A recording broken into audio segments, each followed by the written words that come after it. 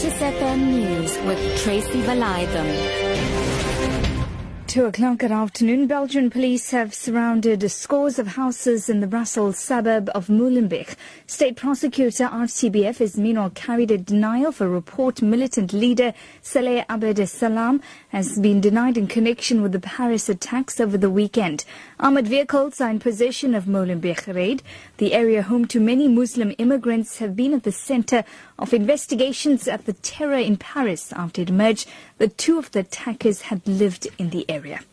Calls for stringent laws to curb the influx of migrants in Europe have been dismissed by most G20 leaders. The refugee crisis is topping the agenda of the G20 summit in the Turkish resorts.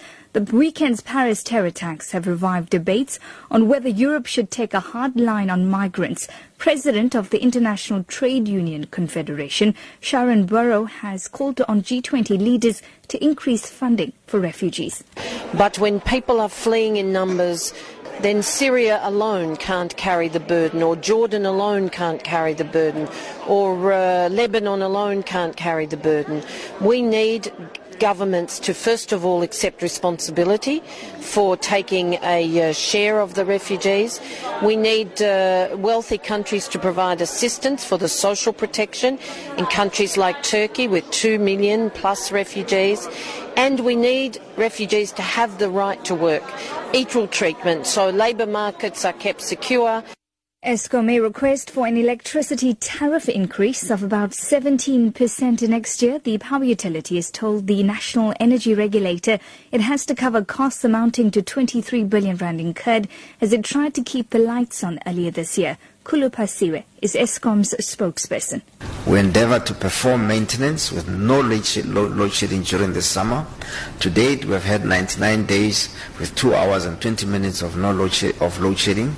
Key industrial customers experienced stage 2 load curtailment only once in the last 99 days.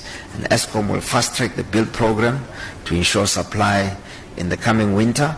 We appreciate the support of all our customers and encourage that we maintain 10% electricity savings, and ESCOM will continue to provide regular updates.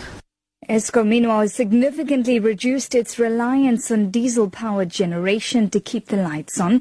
The utility says it has had a positive response from the market on a new international bond to raise cash. ESCOM is scrambling to repair its aging power plants and the grid. Earlier this year, the utility was forced to impose almost daily power cuts that hurt economic growth. It now says it does not expect to implement electricity blackouts until next April. 3 students have been arrested at the University of the Western Cape's Bellville campus after protesters set a building alight. There's a heavy police presence at the campus. The student centre has been extensively damaged. Berenice Moss reports. A small group of students has gathered at the campus to discuss the way forward under the watchful eye of the police. A number of police vehicles are stationed outside the Red Light building, which was set alight and damaged extensively, and police have barred anyone from entering. A number of students can also be seen leaving the campus, heading home from the residences with their bags packed. Berenice Moss, SABC News, UWC campus.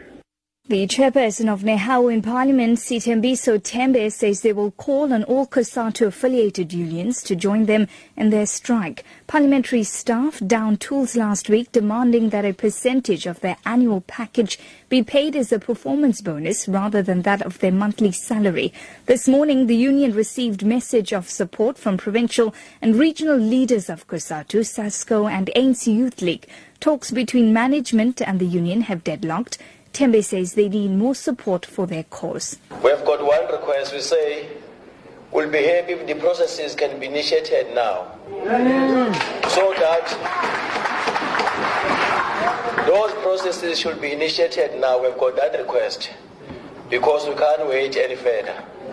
So that maybe as early as next week or so, we know what is happening. Our affiliates come to assist in this struggle. We can't wait anymore because this is the second week of our protest and something has to happen. Your top story this hour. Belgian police have surrounded scores of houses in the Brussels suburb of Molenbeek. For Lotus FM News, I'm Tracy Valaydham. I'll be back with more news details at 3.